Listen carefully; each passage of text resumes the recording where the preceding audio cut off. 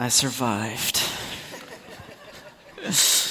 I think most of you know me by now. I'm Scotty, the pastor here. I get the privilege of leading this wonderful group of people in the pursuit of Jesus as we try and figure out what he's calling us to do and how we follow him in the world. And if you are at all aware of what's going on in the world, I want to start, before I jump into the message, by just talking about what happened this week. So most people, I don't think anyone is ignorant to the fact that this week there was a Supreme Court decision, Roe versus Wade was overturned. And in a room like this, and in a country like this, there is a huge variety of feelings toward that. There are Christians who are celebrating that this is a victory for the unborn child. And there are Christians and other people who are grieving that they feel like they've lost rights and they've lost freedoms that they had before. And so here's the job we have as Christians. We have a hope and we have convictions that we stand on, but we have an obligation to walk in a world in a way that points to Jesus. And so some people in this room, you want to celebrate. Here's my encouragement to you. Celebrate, but do it with grace. And be careful, because when you're posting on Facebook and when you're talking to your friends in a coffee shop, the people sitting around you may not agree and may be grieving. And your celebration could turn them away from Jesus. And if you're here and you're someone or you know people who are grieving about this, one of the beautiful things that we do as Christians is we come alongside the grieving and the hurting. To give them hope and to listen and to hear and to understand. And so we've got to be aware of what's going on both sides of the fence. So we've got to celebrate when we feel like things are happening that protect people. We've got to understand the plight of people that are grieving in this season. And I'm going to say something pretty strongly. If you're a guy in the room, you should be much more quiet than the women in the room. Because this is an issue that affects women in the country more than it affects the men in the country. So we need to be really careful when we speak. Because it really hurts the women around us when we raise our voices. And they're quick to shoot it down because it's men who are speaking. So as male Christians, we have to be really careful with our tongues in this season and allow the women to carry the weight of listening and responding to the people around about us. So celebrate if you want to celebrate. Grieve if you feel like grieving. At the end of the day, no legislation does what Jesus will do. And so we fix our eyes on him and we look ahead to his return. And that's what we're going to look at, I got teary in that song, Anastasis. I'm so glad we're singing it. He shall return in robes of white. Dang, I'm going to cry. The blazing sun shall pierce the night, and I will rise among the saints, my gaze transfixed on Jesus' face. That's what this is about. And so this morning, as we finish up Zechariah, we're going to fix our eyes on him.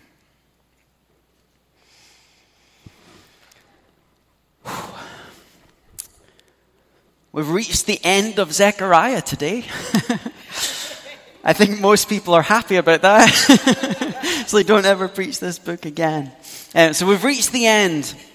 It's been a journey. This is a crazy book with crazy content, but it's hugely applicable to what God is doing in our church and what he's doing in the world. And so before we jump into the chapter, I want to think about, in light of what's going on in the world, I want to think, and I want to do this to try and put us in the mind of Israel. As Israel have returned to the land, they're in the process of rebuilding the temple. They're hearing these messages from Zechariah that a future is coming when sin is going to be defeated and they're going to be back restored to the land and they're not going to be persecuted anymore. They're looking ahead and they're hearing this message, but they're looking at the world round about them and they're seeing persecution and they're seeing oppression. So I just want you to think for a minute about the pain that exists in the world. We're seeing it in what exists that causes legislation like Roe versus Wade to have to be on the TV and in the news. I think about people in our church and friends of yours that are currently battling cancer. I think of the prayer requests we pray for every Tuesday. There's a group of people connected to our church who have kids that are battling leukemia and other horrible cancers. We think of the war in Russia and Ukraine. We think of what's going on in Afghanistan. We think about the various diseases. The one that's been at the forefront of our mind for the last 2 years is COVID. And there are people from this church who we have lost due to contracting that. There are people in your lives that are gone earlier than had been anticipated because of that.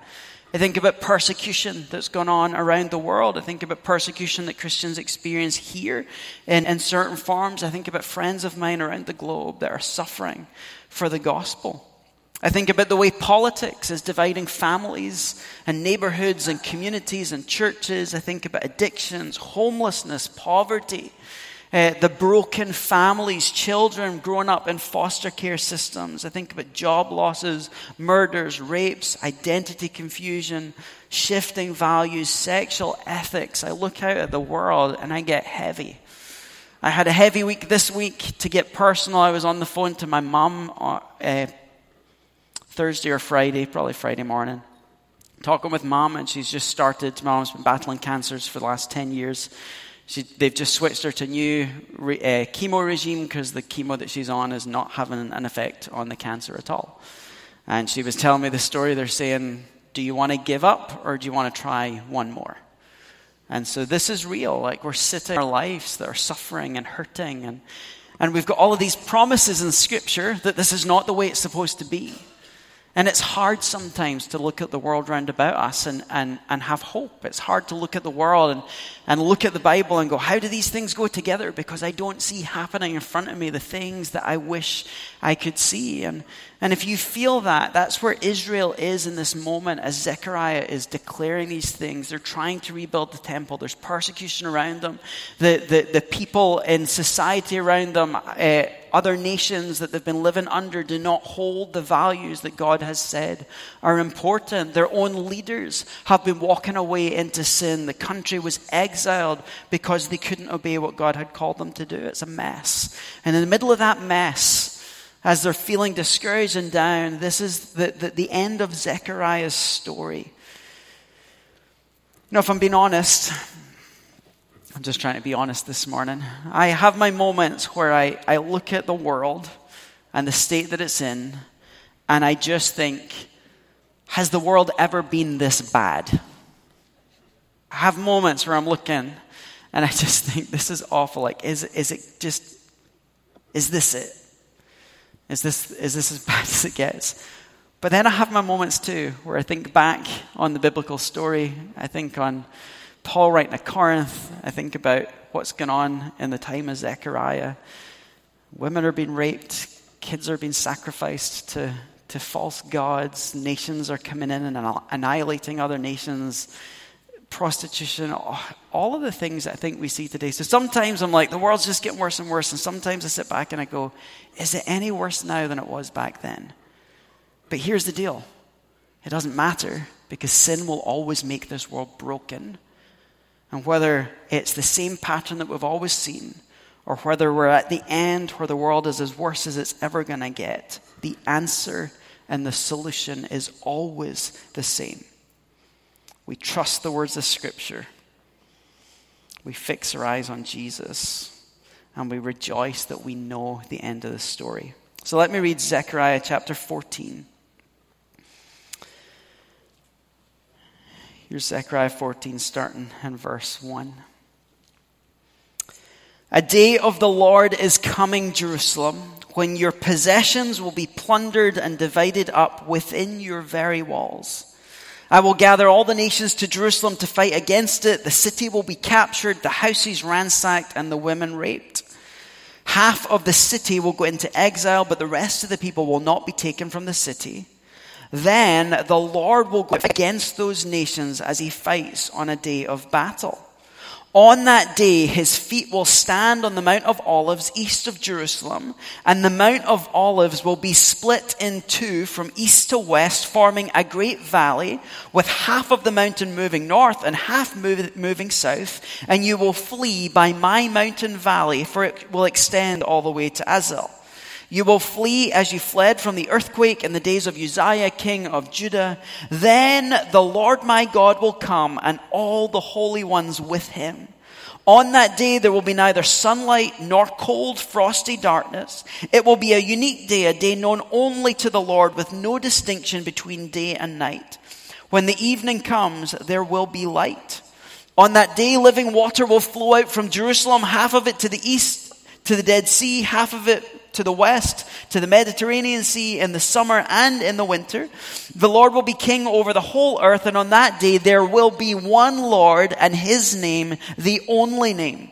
The whole land from Geba to Ramon south of Jerusalem will become like the Arabah, but Jerusalem will be raised up high from the Benjamin gate to the site of the first gate, to the corner gate, and from the tower of Hananel to the royal wine presses, and will remain in its place. It will be inhabited. Never again will it be destroyed. Jerusalem will be secure. This is the plague with which the Lord will strike all the nations that fought against Jerusalem. Their flesh will rot while they're standing on their feet. This is a great picture. Their eyes will rot in their sockets, and their tongues will rot in their mouths. On that day, the people will be stricken by the Lord with great panic. They will seize each other by the hand and attack one another. Jerusalem too will fight at Jerusalem. The wealth of the surrounding nations will be collected. Great quantities of gold and silver and clothing. A similar plague will strike the horses and the mules, the camels and the donkeys, and all the animals in those camps. Then the survivors from all the nations that have attacked Jerusalem will go up year after year to worship the King, the Lord Almighty, and to celebrate the Festival of Tabernacles. If any of the peoples of the earth do not go up to Jerusalem to worship the King, the Lord Almighty, if they do not go up to worship the King, the Lord Almighty, they will have no rain. If the Egyptian people do not go up and take part, they will have no rain. The Lord will bring on them the plague he inflicts on the nations that do not go up to celebrate the Festival of Tabernacles. This will be the punishment of Egypt and the punishment of all the nations that do not go up to celebrate the Festival of Tabernacles. On that day, holy to the Lord will be inscribed on the bells of the horses. The cooking pots in the Lord's house will be like the sacred bowls in front of the altar. Every pot in Jerusalem and Judah will be holy to the Lord Almighty. And all who come to sacrifice will take some of the pots and cook in them. And on that day, there will no longer be a Canaanite in the house of the Lord Almighty. And with that, Zechariah ends as strangely as it begins. This chapter is powerful. Just like chapters 12 and 13, this chapter hinges on this phrase, this clarion call that is the hope that we're sitting with right now. And it's simply this: a day is coming. A day is coming. A day of the Lord is coming, Jerusalem, when your possessions will be plundered and divided up within your very walls. Our job as believers is to live with this in our mind. A day is coming. So let me take the theological part of that aside for now and just ask you this question. What would you do differently if you knew that today was your last day? What would you do differently if you knew that you would die tomorrow? How would you spend your last 24 hours? Who would you spend it with? What would you tell people? How would you live your faith today if you knew Jesus was going to arrive tomorrow in the middle of your activities and see what it is that you're up to for his kingdom? How would you live differently? Whatever your answer is, do it today. Do it today. The promise of Scripture is that Jesus is coming back, and the call to us is to live every day as if it's our last. To love as if this is our last day on the earth. To proclaim the gospel as if this is the last day on the earth. And to fix our eyes on the fact that Jesus is coming back. Sorry, I'm a bit excited about this. I'm trying to hold it in. This is central to our faith. He is coming. We will see him face to face. And we're going to be transformed to be like him because we see him as he is. The rest of this chapter is all building around this phrase, this day is coming. So I want to look at 6 movements or 6 signs or 6 events that happen in this chapter that are the hope that we're longing for. And it's the hope that we offer to the world round about us that are struggling and have no hope. So 6 elements that are going to happen on that day. The first, and this has been repeated all the way through Zechariah if you've been following us. The first one, God will fight for his people. A day of the Lord is coming, Jerusalem, when your possessions will be plundered and divided up within your very walls. I'm not sure how the Israelites would have appreciated this message. They've just been brought, remember where we're at, they've just been brought back to the land. They've been trying to rebuild the temple and not. And then Zechariah's on the scene like, hey, finish this because God's with you. And then he finishes like all of these dreams and visions to assure them that God is going to rescue them. He's going to heal them. He's going to cleanse the land. And then he's closing his message with, by the way, all the nations of the world are going to surround Jerusalem. They're going to kill a bunch of you. They're going to rape a bunch of you. They're going to plunder. But don't worry, God's going to fight for you. An exile is coming where half the people are going to be exiled. Don't give up building just because this is coming in the future, but I'm going to tell you the end of the story. You're not going to get it right. Once again, you're going to fall short of what I require of you. Once again, nations are going to come against you. We talk about Armageddon, this moment where all the nations of the world descend upon Israel in this giant battle. And as this moment happens, God is coming to fight. It's hard to make sense of this passage sometimes because you look back on history. Some people read this and they go, this is referring to AD 70 when Jerusalem was sacked. When the Roman Empire came in, they burned the temple, they kicked everyone out of the land. This is the exile that this is referring to. This is the nations coming against the people of Israel. But when you read the rest of the passage, that doesn't make sense. It's talking about something that's coming in the future, a future day. But again, here's the deal. It doesn't matter how many nations come against Israel. It doesn't matter how bad the attack is, broaden out to his people. It doesn't matter how much comes against the church. It doesn't matter how many nations or governments oppose us. God will fight. This one, though, he's making it really clear. This is the last time because God's going to fall. He's going to be the divine warrior descending, arriving on the Mount of Olives. What happens? The mountain ruptures. So Jesus descends, he lands on the Mount of Olives. The mountain splits in two and creates a valley through the middle.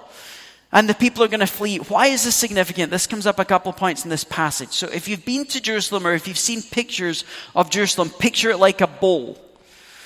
So there's a wall of mountains that surround, there's two valleys with a wall of mountains that surround this little hill in the middle. You can't see the hill as much today as it was historically, but Jerusalem was built on this hill with valleys surrounding it and mountains all the way around. And the only way in and out is this flat place coming from the north into Jerusalem. So it was protected by the mountains, and if an enemy is coming at you from the north, there is nowhere to go.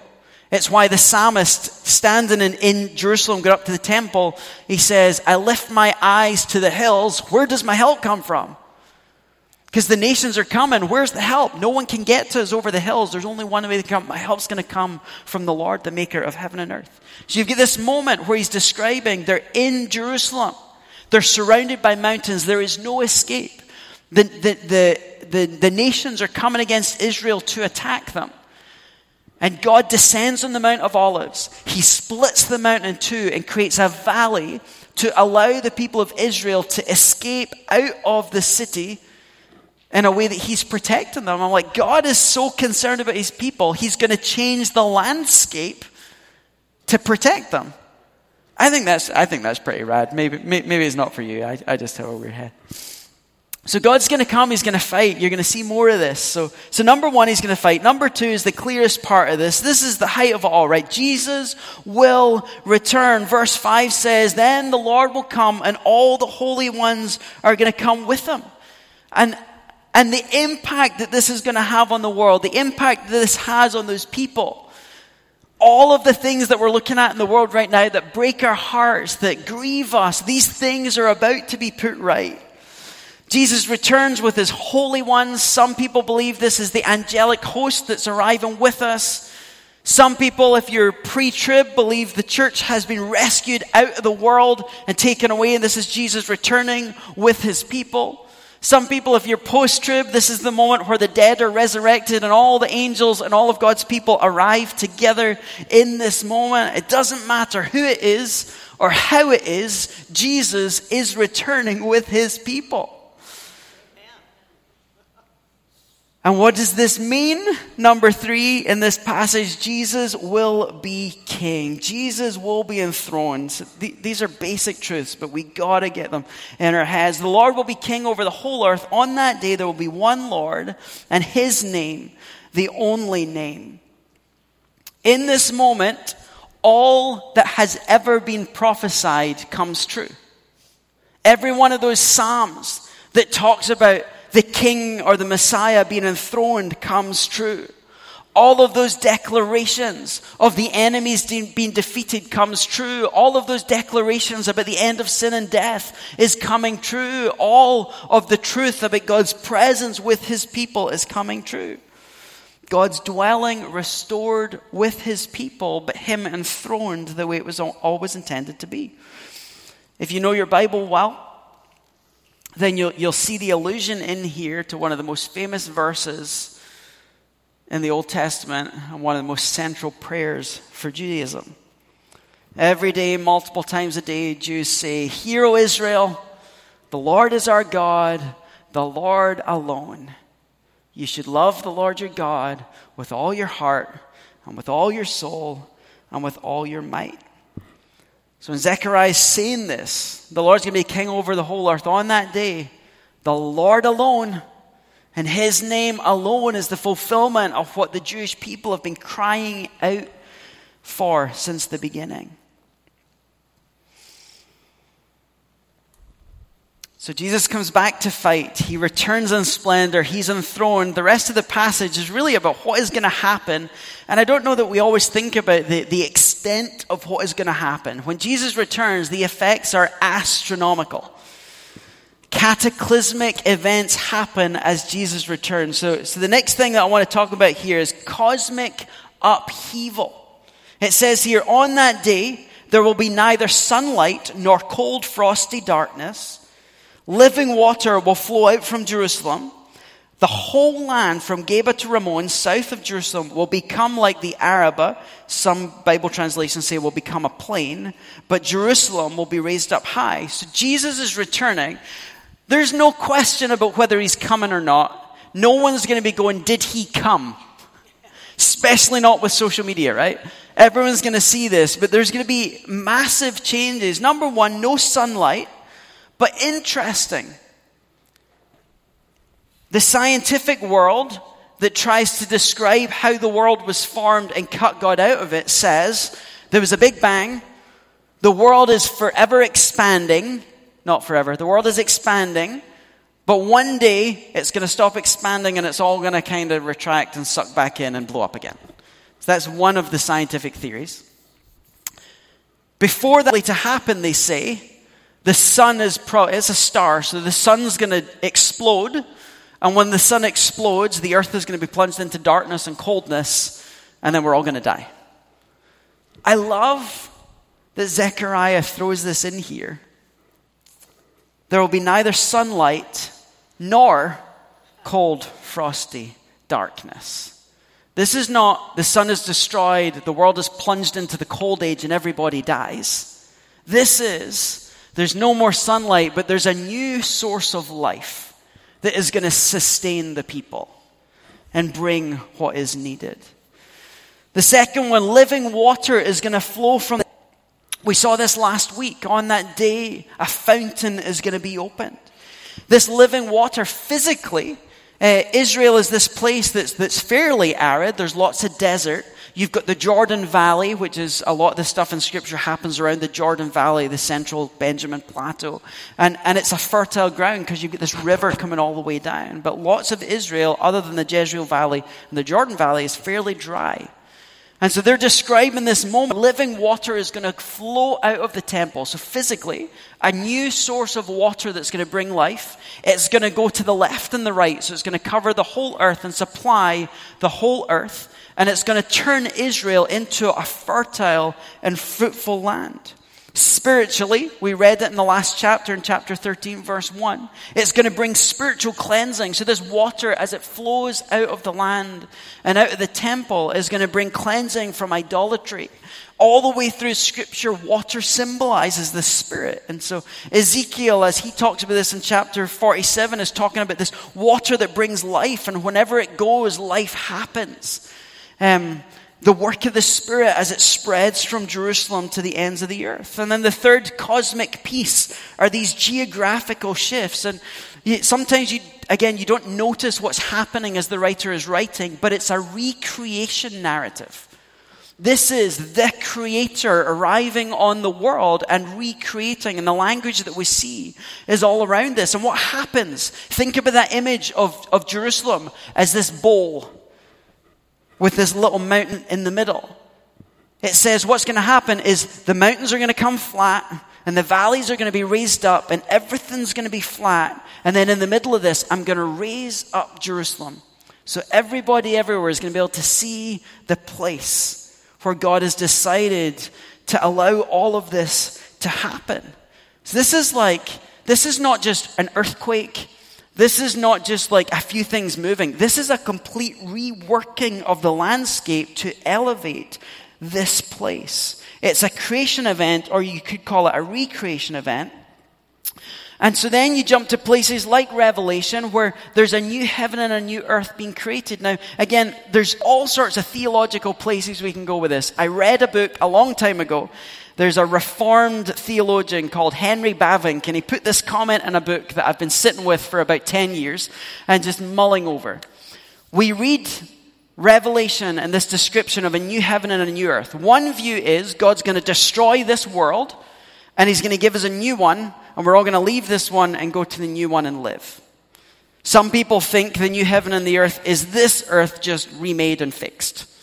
Some people think that Jesus is going to come back after the world has perfected itself.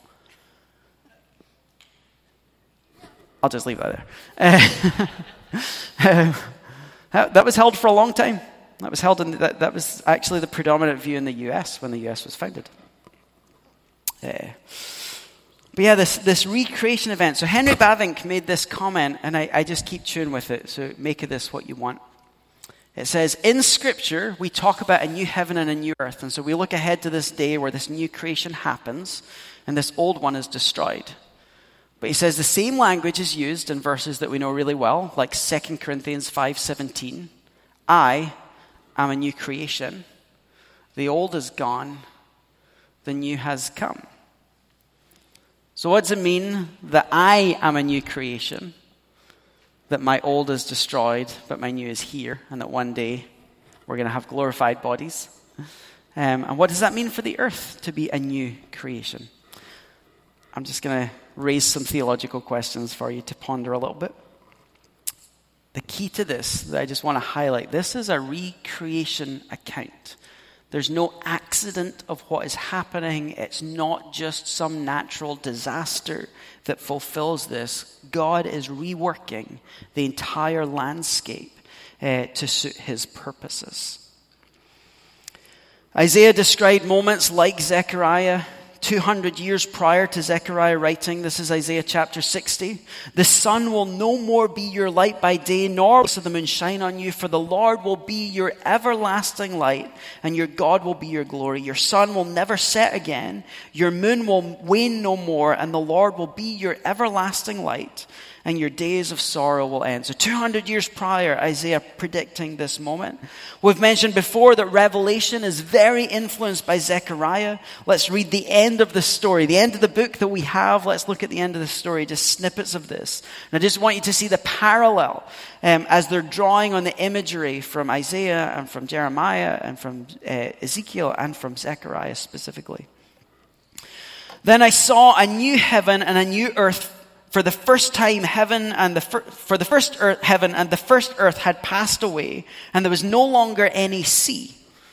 There's no longer any sea. Why does that matter? Because there's now a new river flowing from the temple of God. I saw the holy city, the new Jerusalem, coming down out of heaven from God, prepared as a bride beautifully dressed for her husband. And I heard a loud voice from the throne saying, "Look, God's dwelling place is now among the people, and he will dwell with them." I don't know who holds this theology in their head, but let me just correct it. We don't die and float away to heaven. Heaven comes to us, right? I saw the holy city coming down out of heaven, prepared as a bride, and I heard the voice from the throne saying, "Look, God's dwelling place is now among the people, and he will dwell with them. They will be his people, and God himself will be with them and be their God. He will wipe every tear from their eyes, every cry that we have given over the things that we see in the world round about us. There will be no more death or mourning or crying or pain, for the old order has passed away." The curse of Genesis 3 is defeated. Skipping on to the end of chapter 21, I did not see a temple in the city, because the Lord God Almighty and the Lamb are its temple. The city doesn't need the sun or the moon to shine on it, for the glory of God gives it light, and the Lamb is the lamp. The nations will walk by its light, and the kings of the earth will bring their splendor into it. On no day will its gates ever be shut, nor will there ever be night there. The glory and honor of the nations will be brought into it. Nothing impure will ever enter it, nor will anyone who does what is shameful or deceitful, but only those whose names are written in the Lamb's book of life. Then the angel showed me the river of the water of life, as clear as crystal, flowing from the throne of God and of the Lamb down the middle of the great street of the city. On each side of the river stood the tree of life, bearing 12 crops each. Remember that Adam and Eve were kicked out of the garden because God, in their sinful condition, didn't want them to be able to get access to the tree of life. Bearing crops of fruit, yielding its fruit every month. The leaves of the tree are for the healing of the nations. I love this phrase when I look at the state of the world right now. The wars and the fighting that's going on. The healing of the nations. No longer will there be any curse. The throne of God and of the Lamb will be in the city, and his servants will serve him. They will see his face, and his name will be on their foreheads. There will be no more night. They will not need the light of a lamp or the light of the sun, for the Lord God will give them light, and they will reign forever and ever. It's so easy to lose sight in verses like this and all the imagery. So there's imagery and symbols and pictures that we can get caught up. And here's the core of this. The focus is the presence of God back amongst his people. As believers, we are pursuing a God that we do not see.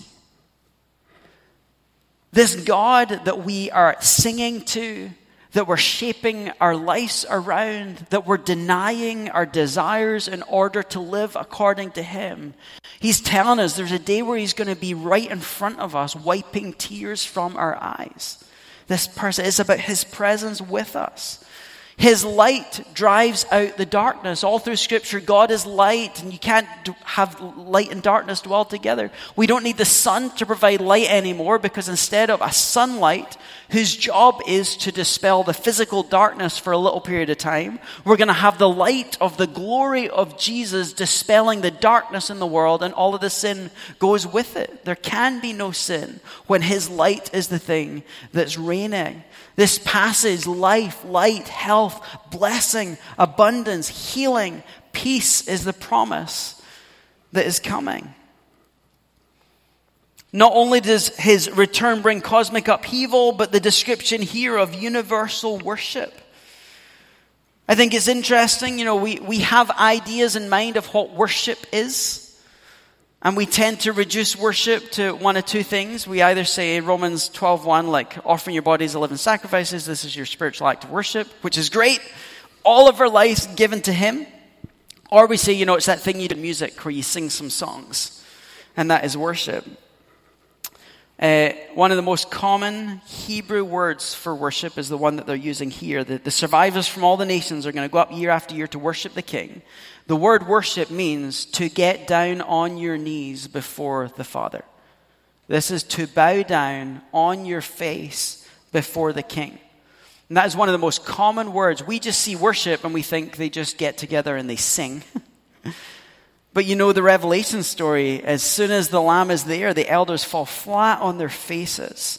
So someone asked me once, why when you're worshiping are you sometimes down on your knees? Because I'm not worthy to stand in the presence of the King. And so I get on my knees before him and give him the worship that he's deserved. People from around the world coming to worship. The part in here, I mean, this passage is crazy. Let me read part of this again if you've got your Bible open. Verse 12 in Zechariah 14. So I just want you to remember the craziness that's going on here.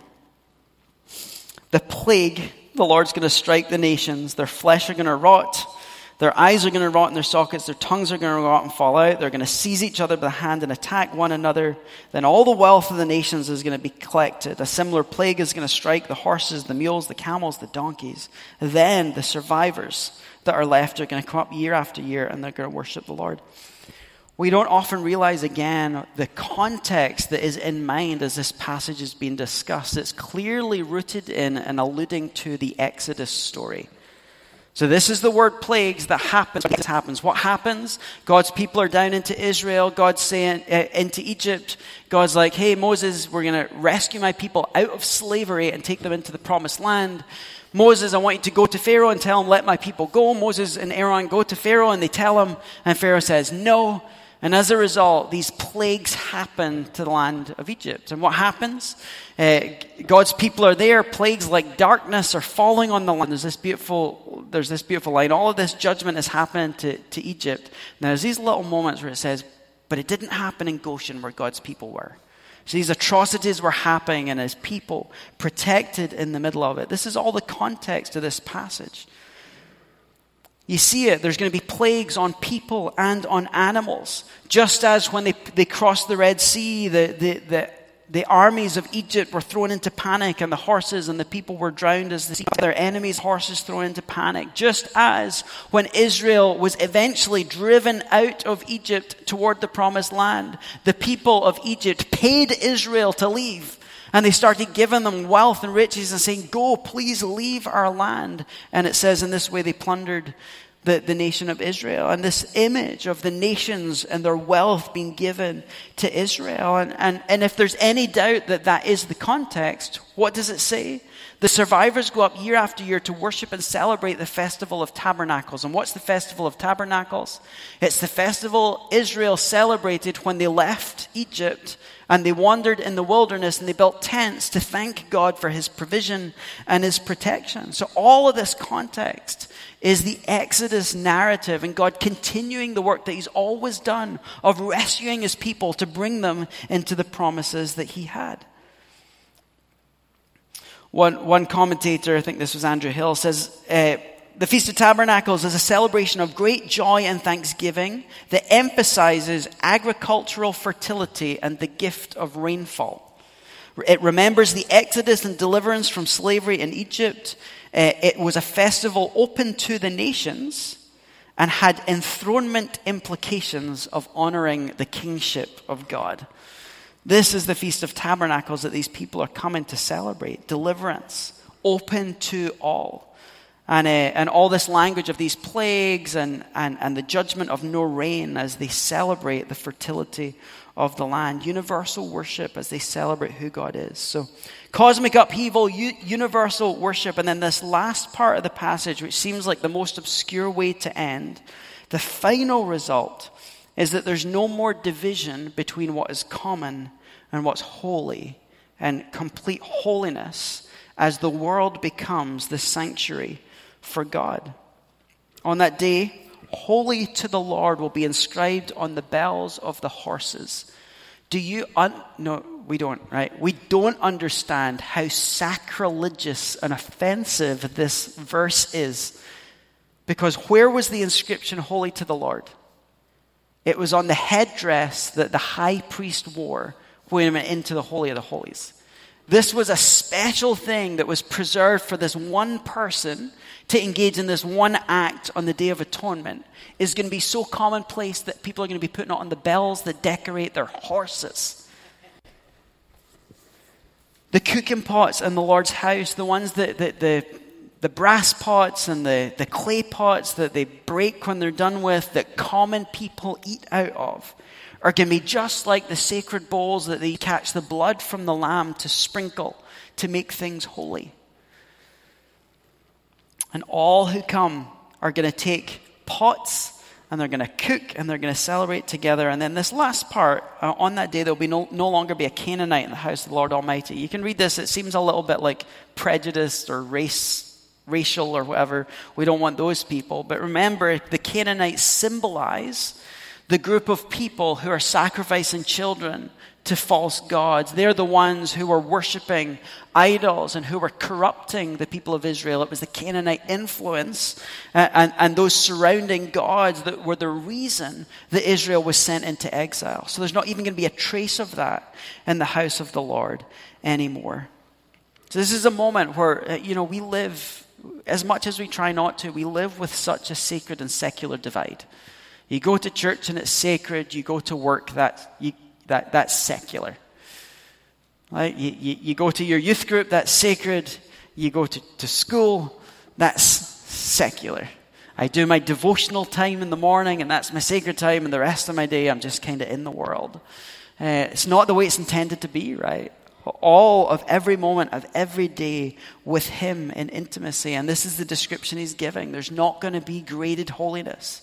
It's no longer like the Holy of Holies is where God's presence is and everything's gold and only one person can access.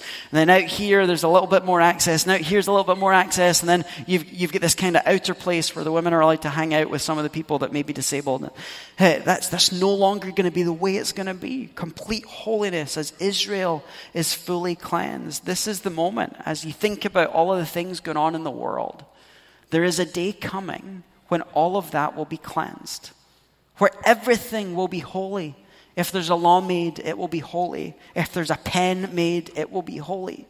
If there's a song sung, whether it's written about God or not, it will be holy.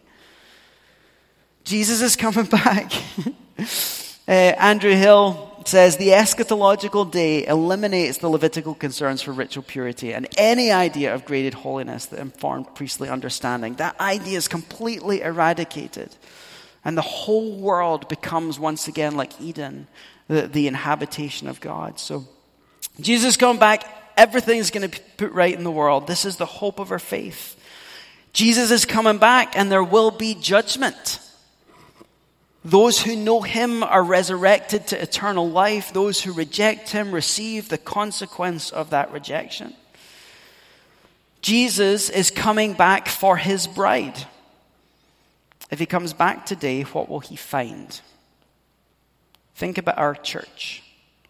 If Jesus comes back today, will he be pleased with our gathering and our relationships? Are we living and doing what he wants?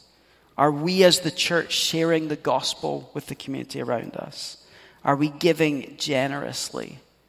Are we, like God, standing up for and fighting for the marginalized and the oppressed? Are we helping the poor? Are we making disciples? Are we being agents of reconciliation? Are we overcoming conflict and living as people of peace? If Jesus comes back today, will he be pleased with what he finds here? Think about your own life. Is your life his? Or does it look more like the people of the world? If Jesus comes back today and takes assessment and stood in front of you, do you look like him or do you look like something else? Are you sharing his word with the people around about you? Are you loving sacrificially? Are you giving generously? Are you advocating for the poor and the oppressed and the needy? Are you active in making disciples? Because here's the end of the story. He says, behold, I'm coming soon.